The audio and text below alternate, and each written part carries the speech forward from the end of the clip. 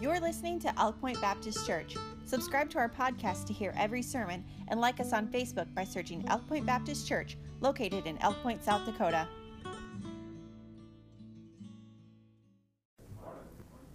Buenos dias. I'm going to start this deal off with a story my mom was telling me on Facebook. And because I'm a teenage boy, I got about half of it. The other half was lost in translation. So the premise is a mom goes into a store with her oldest son and her toddler. The baby is crying consistently, but then the older brother gives him a glow stick. The baby stops crying, all's good. And then the older brother takes the glow stick, and the baby cries more. Then the oldest brother breaks the glow stick and gives it back to the baby. The baby, fascinated by the chemical reaction, just is happy. He found a new toy. Sometimes it takes being broken to become what you were made to be. Another example is a diamond. For a diamond to become a diamond, a bunch of carbon atoms have to be formed into a tetrahedral structure. Don't ask me what that is, because I have no idea. But to be forced into this structure, it has to go through immense amounts of pressure and extreme heat. But after, it becomes the hardest, strongest, and arguably one of the prettiest minerals. Another example is David. Everyone knows that he had to fight Goliath, but what isn't as known is that he had to fight things to build his faith in order to fight Goliath. In 1 Samuel 17:34 and 35 it says, "And David said unto Saul, Thy servant kept his father's sheep, and there came a lion and a bear, and took the lamb out of the flock. And I went out after him, and I smote him, and I delivered it out of his mouth. And when he arose against me, I caught him by his beard, and smote him, and slew him." God had to put David through tribulation to build his faith so he could have the faith to face Goliath. Why did I put a tongue twister in this deal? I don't know. 1 Samuel 17:37 says, David said, "Moreover, the Lord that delivered me out of the paw of the lion and out of the paw of the bear, he will deliver me out of the hand of this Philistine." And Saul said unto David, "Go, and the Lord be with thee." Much like that diamond, the poor glow stick, and David, we have to go through trials and tribulations to become what we're meant to be. Okay. Another verse is 1 Peter 1:7, saying, "That the trial of your faith, being much more precious than of gold, that perisheth, though it be tried with fire, might be found unto praise and honor and glory at the appearing of Jesus Christ." At the end of the day, your faith being tested is more valuable than gold, because while this world and the tribulations you face in it will fade away, the work that God has put in you never does. Jesus says in John 16:33, "These things I have spoken unto you, that in me ye might have peace. In the world ye shall have tribulation, but be of good cheer. I have overcome the world." Jesus already beat the world, trials and tribulation included. I'm going to close this off with a quote from an unknown source, and it says, "God doesn't give his hardest battles to his strongest soldiers, but makes his strongest soldiers from the toughest battles." Amen. Amen. Okay. Very good.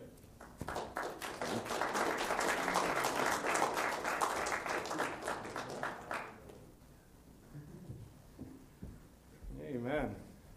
All right, so the young folks can be dismissed to their classes. Connor, I believe, will be doing a devotional next week. Is that right, Connor? All right. He's pretty enthused.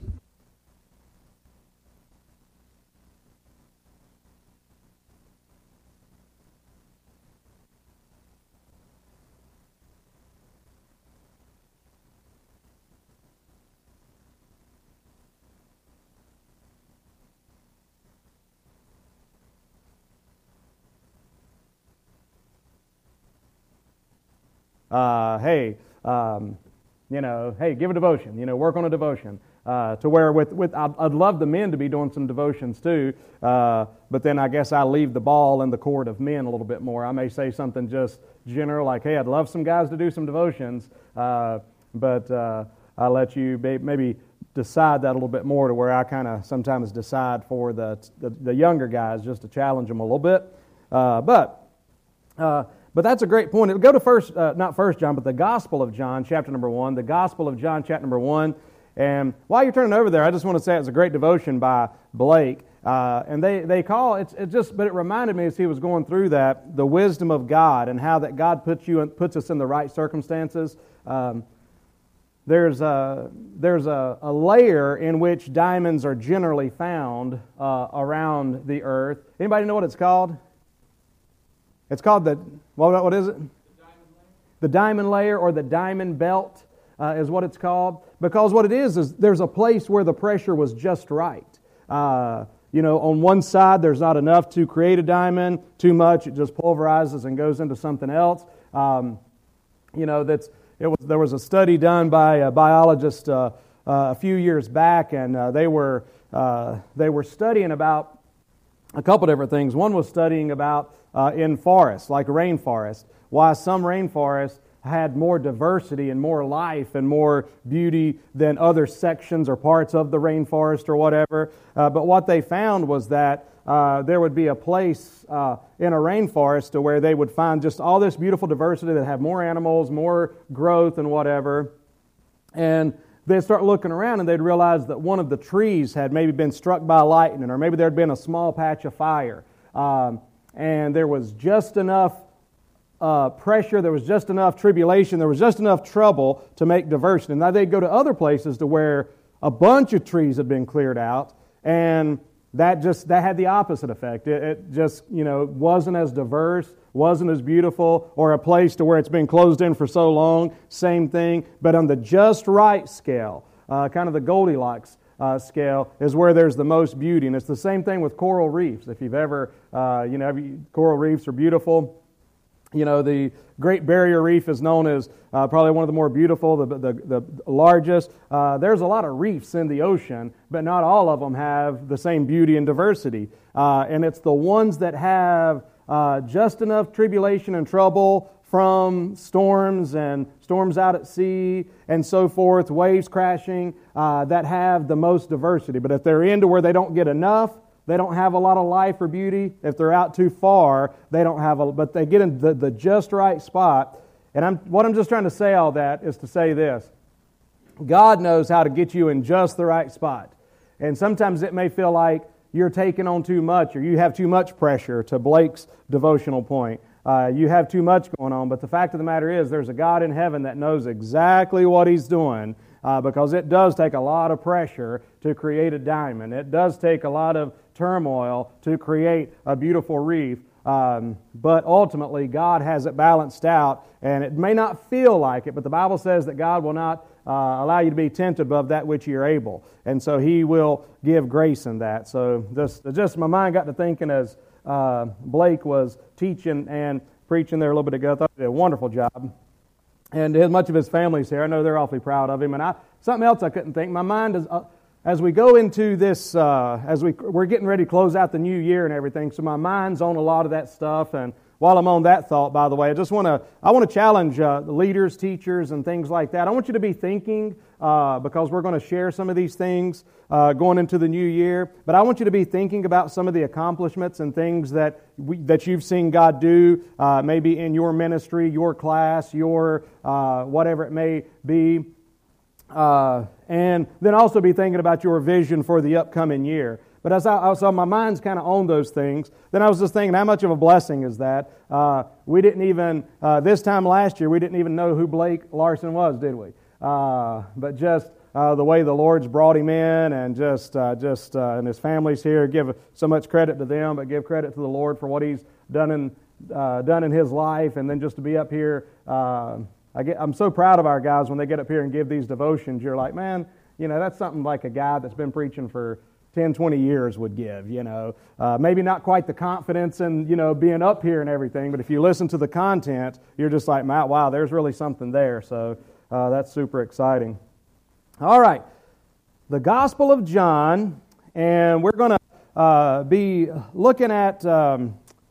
really a principle that you'll find throughout the Bible. It's really something that's emphasized at Christmas. I won't be having a lot of time to preach today, but the little bit of time that I do preach today, or the devotion I give, or whatever you want to call it, later in the service, is going to be based on this same principle. But I want to look at it in a broader sense here in the Gospel of John, chapter number 1.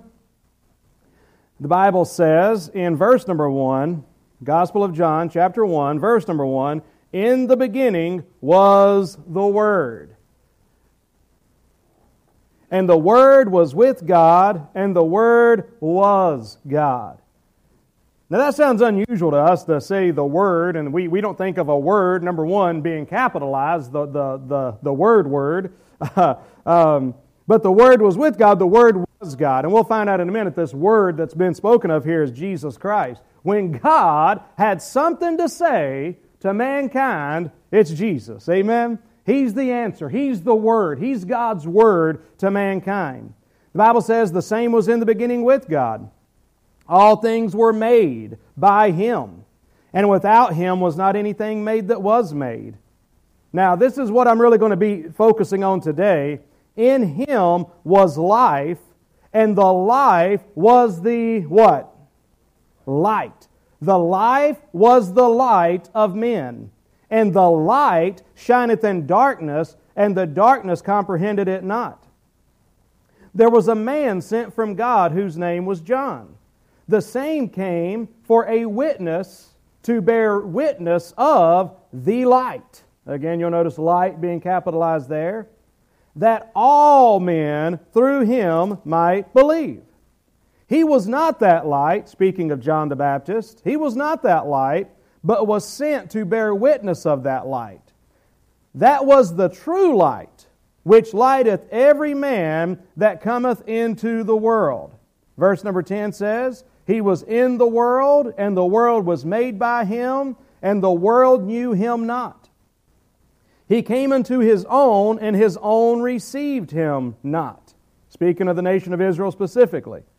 But as many as received Him, to them gave He power to become the sons of God, even to them that believe on His name, which were born not of blood, nor of the will of the flesh, nor of the will of man, but of God.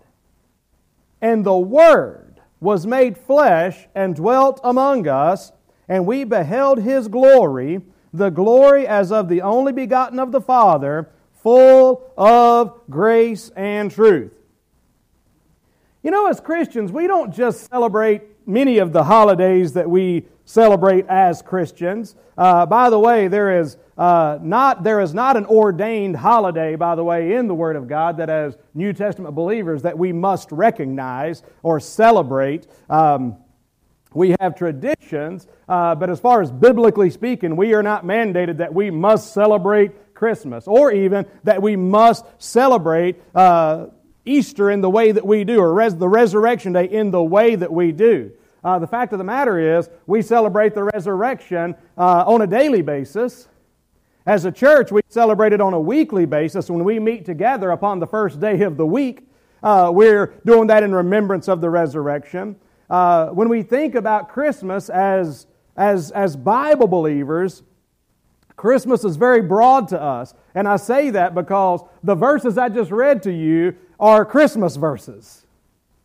But we don't think about them as Christmas verses because it's not Luke chapter 2 where the Bible says, it gives the wonderful and beautiful story about when Jesus was born as a baby, and it's emphasizing all that wonderful part. But John isn't emphasizing that. Matthew didn't emphasize the birth as much, but he did make sure to bring an account when Jesus was probably about a toddler, when the wise men came. Of course, we know that didn't take place in the, with the manger and everything. And by the way, just so you know so I'm not talking blasphemous there. The Bible says there in the book of Matthew, when the wise men came, for one thing, the Bible says when they came and they saw not the baby, but does anybody remember what the distinction is?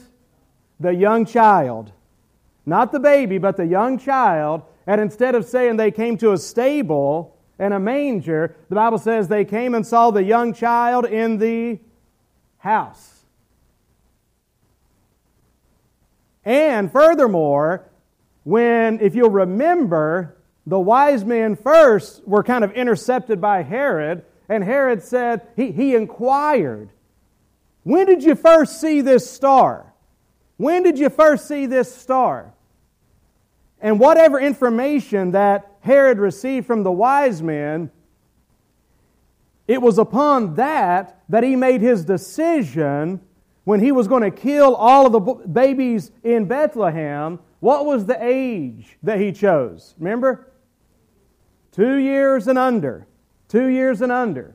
Now, not a big deal. If you've got wise men in your manger scene, I'm not telling you to junk it, amen? I'm just saying that there's a different emphasis there, and really the emphasis of Matthew was the fact that he's the king. The issue of Mark is that he's the servant who came to give his life. The emphasis of Luke is that he's the man that came to bear our sorrows, and Lord willing, we'll be preaching about that next week. The emphasis of John is the fact that he is God in the flesh. But when we're talking about Christmas, we're just simply talking about the first coming of the Lord Jesus Christ. And, this time of year, depending on your background, if you have a Protestant, Catholic background, you know the term Advent. I didn't grow up learning or knowing the word Advent, but Advent just simply means coming. The first Advent, the first coming of Christ is what we're celebrating. And this is what John is highlighting, but he's highlighting a theme that follows throughout the Word of God, folks, and it is this. There is a battle between light and darkness from the very beginning. From the very beginning, there's a battle between light and darkness. Folks, when man sinned in the garden, man and God were separated because of sin.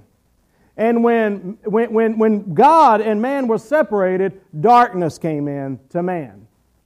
And you could see that following out. Now, God continually is trying to get light to the world from that point on, and He promises light. Genesis 3 is the very first promise, by the way. The very first promise of Christmas is found in Genesis 3, when the Bible says that the seed of the woman, that a woman is going to give birth to a child that's going to bruise the head of Satan. So right there in Genesis 3, isn't that awesome? In Genesis 3, God promised that a woman was going to give birth to a son, and that son was going to be used to defeat Satan himself. And by the way, that's also the reason, if you'll keep that in mind, why God had Abel, but then Satan tried to use Cain to kill Abel. Because as Satan looked at that, because he didn't say, in 4,000 years, 5,000 years from now is when this is going to happen. He just said it's going to happen. So that's why Satan has always been a murderer. And that's why you'll find out another theme throughout the Bible if you'll pay attention. And hopefully you'll get into the Bible more this coming year. It's a good time to get started. But you'll find that Satan's always trying to put a stop to that seed. He's trying to always put a stop. He's using man to do so, but he's always trying to kill that promised line. But God will not be deterred as He brings light. And so light in the Scripture is a wonderful picture of the Word of God. I won't be able to give you everything about light today. In full disclosure, what I've got in my notes anyway was inspired by a message I heard from Adrian Rogers. And I would encourage you to go listen to that message, Jesus is the Light of the World by Adrian Rogers. That's what the bulk of my notes is. And then I'll just go ahead and get into those today. A couple of interesting things about light today and how that it pictures the Lord Jesus Christ. Number one, light is pure. Light can never be corrupted.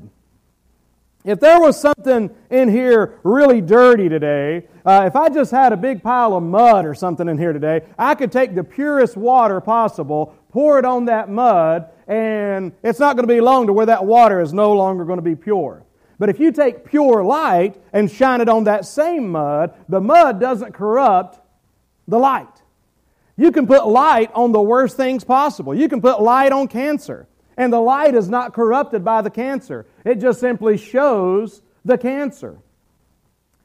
See, light is incorruptible. Light is pure. And I want to say that the Lord Jesus Christ, being the light of the world, Jesus Christ is pure. Jesus Christ is undefiled. One of the well-known elements of the ancient world was leprosy. And in the tradition, in the practices concerning people with leprosy is you didn't touch people with leprosy. And people with leprosy were forbidden to touch other people. All right?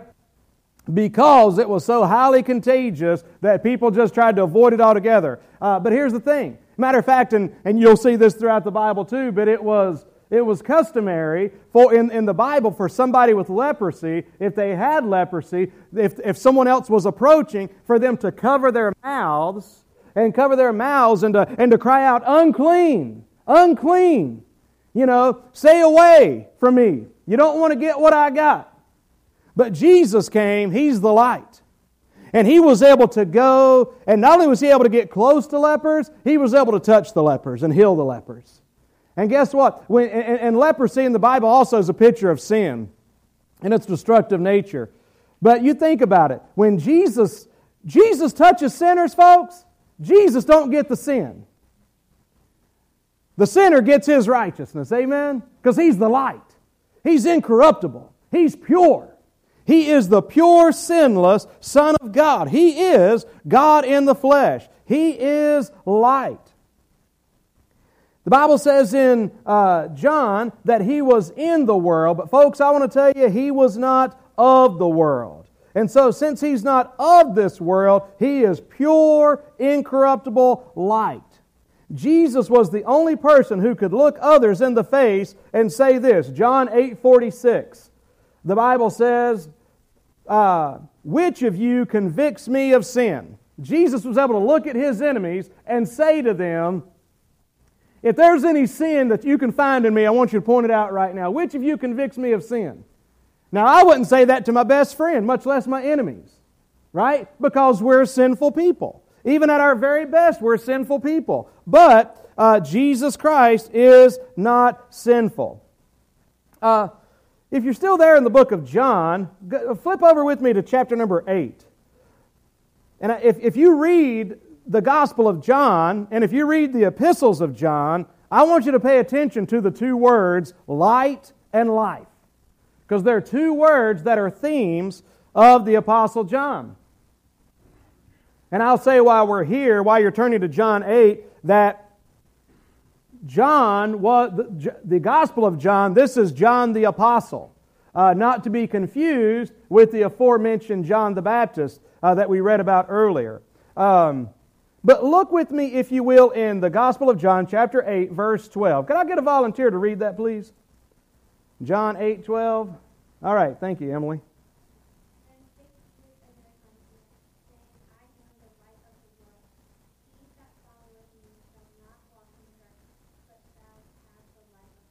Amen. Beautiful verse, isn't it?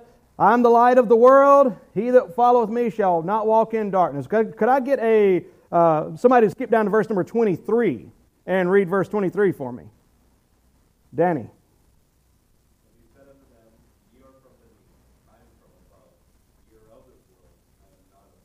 All right. And then I'll read to you John 12:46.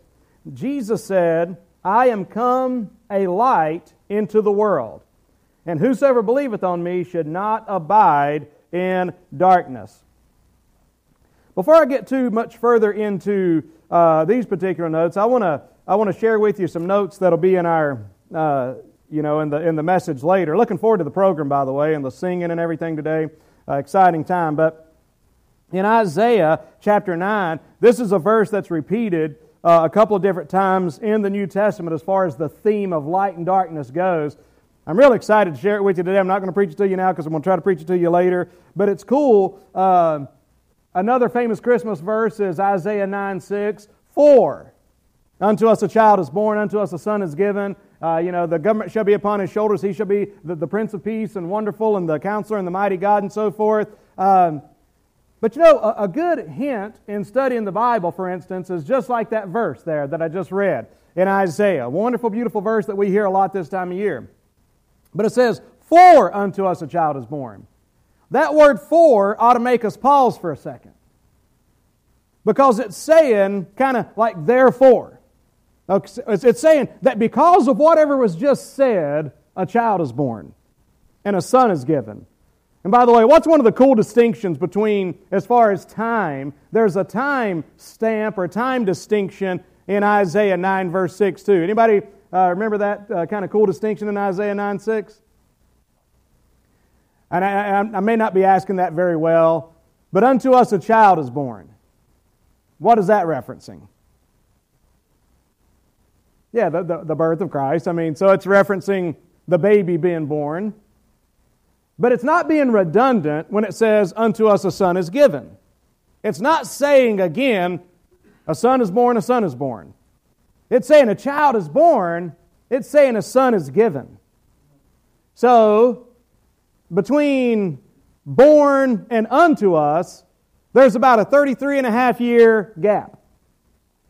Which tells us what? Unto us a son is given, John 3:16. For God so loved the world that He gave His only begotten Son. All right? Colon. All right? So between the colon and the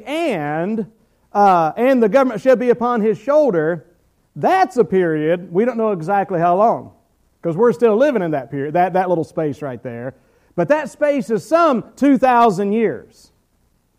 Because the government shall be upon His shoulder, and His name shall be called Wonderful Counselor, the Mighty God, the Everlasting Father, the Prince of Peace. If you went to the next verse, which you don't have to do, but it says, and of the increase of His government there shall be no end. Oh, there we go. And upon the throne of David and upon the kingdom to order. In other words, there's something really important eschatologically speaking about that, and it's one of the reasons why there's a theological word called premillennialism, and this is a good premillennial verse, which is just to say this: Jesus Christ has not yet set up His throne and is ruling on this earth, but He's going to, and He's going to return before He sets up that kingdom. Okay, but here's a very, very interesting thing.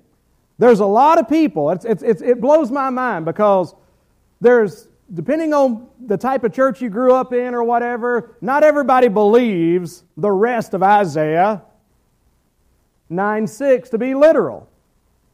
But they believe literally that a child was born. They literally believe that a son was given. But then all of a sudden they think it goes into something else that just maybe it's Christ ruling in our hearts or whatever. And the reason some people never hear about Jesus Christ actually returning to the earth is that there's people that don't believe that's going to happen that way.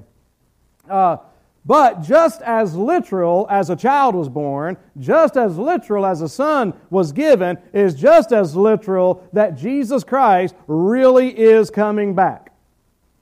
And before He comes back to set up His kingdom, there will be a period of 7 years of tribulation at the very least before He comes back to set up that kingdom. And before He does that, He's going to call His church away. Those that have put their faith and trust in Christ will be called out before the time of Jacob's trouble, the 70th week of Daniel, okay? So I'm just saying that, I said all that to say that the for in Isaiah 9:6, okay, for unto us a child is born, goes all the way back at least into chapter 8 of Isaiah. And I'll share this with you later, but it's just talking about how men are living in darkness. And then in Isaiah chapter 9, verse 2, the Bible goes on to say, give me that verse, Nathan, if you would please. The people that walked in darkness have seen a great light. They that dwell in the land of the shadow of death, upon them hath the light shined. That is the prelude of, for unto us a child is born, unto us a son is given. In other words, the reason Jesus was born, the reason He was given, the reason He's coming again is because people are in darkness. So God comes, Jesus Christ comes as the pure light. So Jesus is a pure light, Jesus is a constant light. In the natural world, there's one constant, and one constant is the speed of light. Albert Einstein said that the reason he was able to construct his famous theory of relativity was because there's one thing in the world that's constant, the speed of light. Everything else is relative. And I'm not going to go all into that theory, but basically the speed of light, 186, 18600, I think it's 186, 282 1,000. I mean, that's the speed of light per second. That's how fast light travels. And Albert Einstein just theorized that that the speed of light is a constant thing. I'm not going to go all into all that, okay? But I'll say this. Malachi chapter 3, verse 6, I'll tell you something about light. Light doesn't change is the point that I'm trying to make. Light doesn't change. It's constant. The Bible says in Malachi chapter 3, verse 6, the Lord said, I am the Lord, I change not. James chapter 1, verse 17 says that every good and every perfect gift cometh from above, cometh down from the Father of lights. And the Bible says, in whom there is no variableness. No variableness, which is just simply to say, no change. Amen? Aren't you glad God doesn't change? Because here's the thing. He couldn't change for the better. There's some people we could all change for the better. God couldn't change for the better. And He certainly can't change for the worse. He is perfect all the time. Therefore, He is constant. He doesn't change. Therefore, we're not consumed. Amen. I'm trying to think of Lamentations 3 right now. It's of the Lord's mercies that we're not consumed. It talks about His compassions, His grace, His help being new every morning because He doesn't change. He is constant. Light is constant. Our God is constant. He does not change. Jesus is our constant in the spiritual realm. The sun will not shine for all eternity, folks. Its energy is slowly being used up. Even the sun will one day cease to shine. But the light of Jesus will illumine a heaven throughout all eternity. And by the way, to the extent, in the book of Revelation, chapter number 21, Revelation 21, verse 23, the Bible says, and the city, now this is after the reign of Christ on earth, that we were speaking of earlier, and the city had no need of the sun, neither of the moon to shine in it. For the glory of God did illumine it, and the Lamb of God is the light thereof. Jesus is going to be the light of the heavenly city one day. His light is brilliant, and His light far outshines and exceeds the sun. And so the light, the Lord Jesus Christ, is a constant light. But here's a really cool thing, the victory of that light. The Bible says the light shined in darkness, and the darkness comprehended it not. The light shined in darkness, and the darkness comprehended it not. Now, this was really interesting as I studied this. Comprehended. When you think of the word comprehended, what do you think of? Understanding, okay? What's another way to say you understand something? Grasp it. That's exactly the word I was looking for. Grasping it. It's like you have control over it. When you comprehend something, you get it. You grasp it. You kind of have control of it in a sense. All right? And I'm saying that because to show you that it's a good word here in this verse. But I'm also just going to say this is another one of those words that we don't always use the same anymore. Comprehend to us always means the same thing generally, that we get it. We understand it. We grasp it. But the English in the Bible sometimes goes deeper than the vaguer meaning that we use today. And to comprehend, to grasp, had more of an idea to control. So when the Bible says the darkness doesn't comprehend it, it's saying that the darkness isn't grasping and controlling it. It's saying in a sense that darkness couldn't stop it. The darkness couldn't stop it. The darkness couldn't control it. The darkness comprehended it not. That's the idea here. So when you think about it in that way, this passage is referring to the victory of the light. Does anybody remember what Satan's name was before it was Satan? Lucifer. Anybody remember what the name Lucifer means? Light bearer and called therefore the son of the morning, which if you think about the sun coming up in the morning, but it actually means light bearer. But Lucifer chose darkness rather than light. He turned against God and sinned against the light. So now Satan is no longer the light bearer. Satan is now the father of night. He's the father of darkness. And the Bible even calls his kingdom the kingdom of darkness. I believe there in the book of Colossians. But the Bible says that he is the father of the night. There is a dark, devilish darkness that is at battle with the light today. I'll say that again. There is a there's a terrible darkness that's battling the light today. Amen? Can you see it? Is there a darkness that's battling light? There truly is. God wants His light, His truth, and remember, therefore, His life to go to all men. But the Bible says that Satan is the father of lies, and he wants to keep people in darkness. Have you ever seen a day when people don't want knowledge the way they don't want knowledge today? People claim to want knowledge, but it's only the knowledge that agrees with something they've already predetermined that they want. Men turn from knowledge today. People are turning from light. But God's light still shines. But I got good news for you.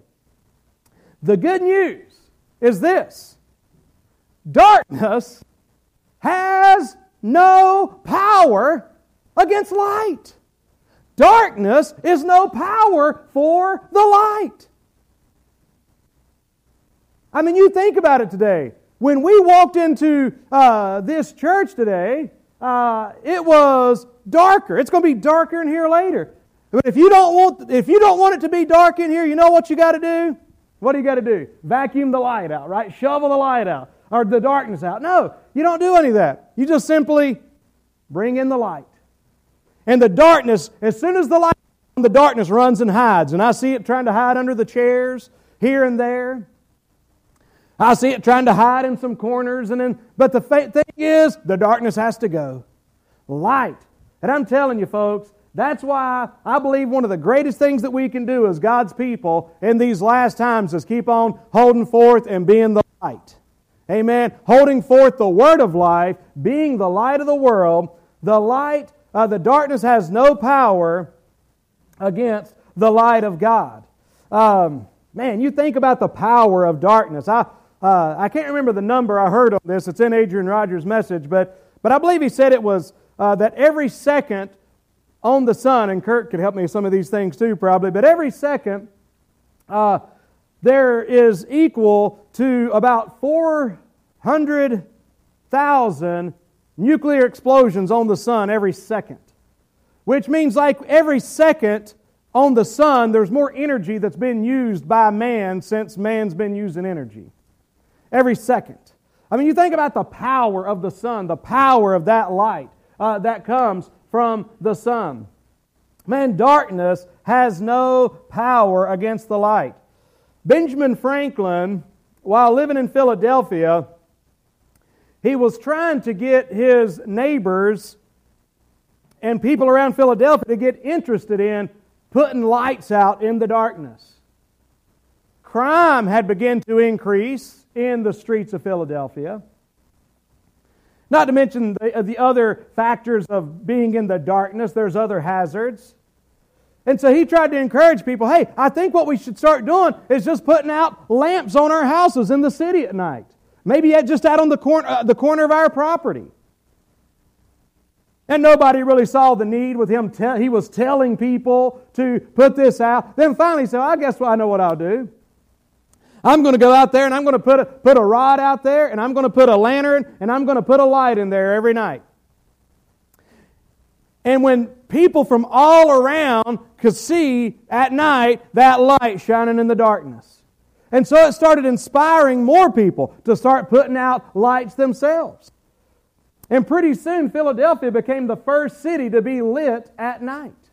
The streets were safer. The streets were more illuminated. And every day, Benjamin Franklin would be sure to go out and make sure, or send someone out to make sure that the lantern was all clear and cleaned up so that every night the light could be burning.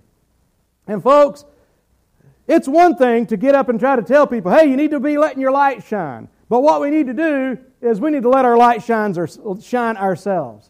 We need to make sure that we're keeping the globe clean, amen, the glass clean, so that the light can shine from within us. Remember, we have no light of our own, but like the moon, we reflect the light of the Lord Jesus Christ. We need to release the light of the Lord Jesus Christ and to bear witness of that light. Another cool thing about light, and there's a lot of cool things, but another way Jesus is the light is the way that light is vital. We read just a moment ago in John chapter 1, in Him was life, and the life was the light of men. Now we know that light and life are intrinsically interwoven. You can't have life without light. When God brought life out of the chaos in creation, He said, "Let there be light," in Genesis 1:3. And the seas began to swarm with life. The seeds of the earth began to bud and blossom. And so with photosynthesis, life came about. Photo meaning light, and synthesis meaning put together. So the idea of photosynthesis is the process by which growing things are put together with light. Light causes plants to produce chlorophyll. If you take the sunlight away from this world, then our world would become cold, dark, and eventually dead. The light shines. The light shines, and the light brings life. Jesus brings life. Jesus produces things when the light of His glory comes into your life. You know, just a moment ago, to go back and mention about the power, how that darkness has no power against the light. You know, the sun's always shining, isn't it? So the sun can be obscured, but the light of the sun can never be done away with. And people may try to obscure the light, but the light is still there. But by the grace of God, when that light shines through, there becomes light. The Bible says in Psalm 119, verse 130, "The entrance of your words give light." Everywhere that Jesus went during His earthly ministry, He brought life. Jesus said, "I'm come that they might have life, and that they might have it more abundantly." I remember in Bible college, I say this every once in a while, but it was just a little favorite moment of mine in Bible college when we had a class on pastoral administration, and basically each class would be a different aspect of pastoring, a different aspect of ministry, and we had one that I remember we had the class that was on how to perform a funeral. How to perform a funeral. See, because generally speaking, we would go try to find examples of when Jesus did something and learn examples from Jesus on how to do something in relation to pastoring. But I remember as soon as we started that class, they said, "Today we're going to learn about how to perform a funeral, but we cannot go to Jesus for an example this week." Because whenever Jesus went to a funeral, man, He just always monkeyed everything up. Because anytime He went to a funeral, He ended up raising the person from the dead. Amen? Because anywhere He went, Jesus brings life. And I'm glad Jesus still, man, I just got to stop and say hallelujah. Jesus still brings life. Do you remember when His light shined into your life? And if you don't know that Jesus' light has yet shined into your life, man, let His light shine in. Let His truth come in. Don't deny the light. Don't resist the light. Hey, has anybody ever had light shine on something they didn't particularly like? What is it with those mirrors, or the lights at those bathrooms in certain places? I don't know if everywhere has them, but I know movie theaters always seem to have. You know the lights I'm talking about? The ones where it looks like that you should be laying in a coffin? Those lights? Those are awful, aren't they? In other words, there's sometimes that we may look at some light and see some things we don't like. Well, you know what? Let me tell you something. When Jesus first shines the light into your life, you're going to see some things you don't like. Because maybe you have tricked yourself, as mankind does. Mankind likes to trick themselves into saying that they are right and good enough in the sight of God.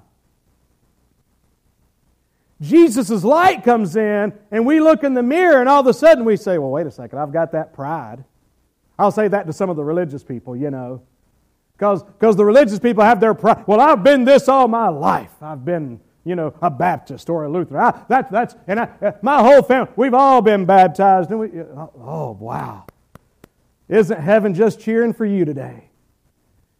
But then the light comes in and says, yeah, but am I just rejoicing in my pride? Because the Bible says there's one thing that we can boast in today. We can boast in the cross of Jesus Christ. Amen? That's what we have to boast in. And if you're boasting in anything else, you really need to check your heart, and you need to see where you're at today. All we have to boast in is Christ and what He did for us. Not our church, not ourselves, not our families. But His light may shine on our sin. His light may shine on our rebellion. And listen, when His light shines on that, it's not to rub our faces in it. It's to show us something that's causing death in our lives. Death, folks, is separation, by the way. Separation. Separation from God. Separation from our family. Separation from life. Separation from joy. Death. But He shines that so that we can then bring it to Him and say, Lord, I want You to cleanse me from this sin. I want to confess this sin to You. I'm not good enough, Lord, and I want to confess that to You right now. My religion is not good enough, Lord, and I want to confess that to You right now. Jesus, only You and what You accomplished on the cross is good enough. So when the light first turns on, you may not like what it first reveals. But don't turn it off, because the answer to your life is in that light. And you can go on in darkness, but if you go on in darkness, you're going on in death. But Jesus brings light everywhere He goes. I wish I could say something about the glory of the light. The Bible says we beheld His glory. Hey, I got 3 minutes. The glory of that light. We beheld His glory. The glory is of the only begotten of the Father. You think about light. Light's a cool thing when it comes to glory, isn't it? In other words, light reveals things. You think about light, in other words, there's in the prism of light, I'm not going to be able to say this all just right, but how many colors are there in light? All of them. I like that. It's 7 basic colors, but they go into the prism, and when they come out as one pure light. By the way, I meant to mention this, but now I'm going to end up, I'll end up running out of time, maybe not say it in the service. I think I will say it in the service, though, but pay attention to these Christmas songs and how much it talks about light, by the way, for now on. But one pure light, one white light comes out. Now, here's another interesting thing. Color. Isn't color a crazy thing? What color is my suit today? We would say blue. But really, my suit isn't blue. My suit reflects blue. When the light hits my suit, when light hits something, it's the way that the light reflects off of something, or the way it absorbs. If we turn out these lights today in here, it's not that you can't tell that my suit is blue. It's a crazy thing. But here's what I'm just trying to say. Light shines on stuff, and you can see colors. You can see beauty. And here's what I want to say about the glory of God. Man, hallelujah. Do you remember when the light shined into your life? Man, I'm telling you, I started seeing things I'd never seen before. When things are dark in your house, you can't tell what color the flowers are. Number one, you can't even tell where stuff is at. Anybody ever move their furniture? I get up a lot of times early in the morning when it's dark still, and since the family's around, I try not to turn all the lights on because I don't want to wake everybody up or something, And so I'm going around the house, but we move the furniture around. And at one time we had this one thing there, and so here I am walking around something that's not even there, but then I end up running into the chair that we moved over there. Anybody ever do stuff like that? You run into stuff. You don't see stuff. But when you turn the light on, you see the colors. I mean, listen, nobody does much botanical garden, walking at midnight. That's not as pretty. But in the light, here's what I'm just simply trying to say. Man, when the light shined in my life, things started looking different. I started seeing things. I started seeing colors. I started seeing beauty. I want to tell you something. I know the birds didn't sing differently the day I got saved, but it sure seemed like it, man. I can still remember, Danny, after I got saved and before I'd go off to school, Ralph, I would kneel down beside my little military cot was what my bed was in my little room in our little house. But I would kneel down beside that little cot and I would begin to pray and I would start hearing those birds that singing outside. And I'm telling you, there was a different color shined on those birds because I realized those birds were singing a song to the one I was praying to. Amen? I'd walk outside and I'd look up at that sun and that blue sky and I'd be like, man, I see that now. I know the one. See, colors on it now. I see it for something. My Creator's the one that made that. I know Him. Amen? I mean, listen. I'll close with this profound theological thought. If Buddy the Elf can get excited about knowing Santa Claus, if you know that movie, you'll know that part. That's when he's like, I know Him! I know Him! Well, that's the way I felt, man. That's the way I feel when I look up at the stars and behold the beauty. In other words, if you let the light come into your life, you start seeing. It's not darkness anymore. It's not darkness anymore. It's life and it's light. And you can say, I know Him. I know Him. I know the Creator. I know the one who made all this. So I hope today, that you will receive the light of Jesus Christ into your heart and life today.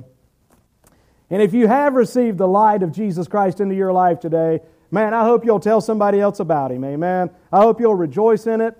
And praise God. All right, so your assignment for the rest of the Christmas season is listen to how often you hear the terminology light and life in the Christmas carols, because that is one of the big themes of Christmas. Amen. All right, you're dismissed. Thank you for coming. Make our guest welcome. We'll get our greeting team for those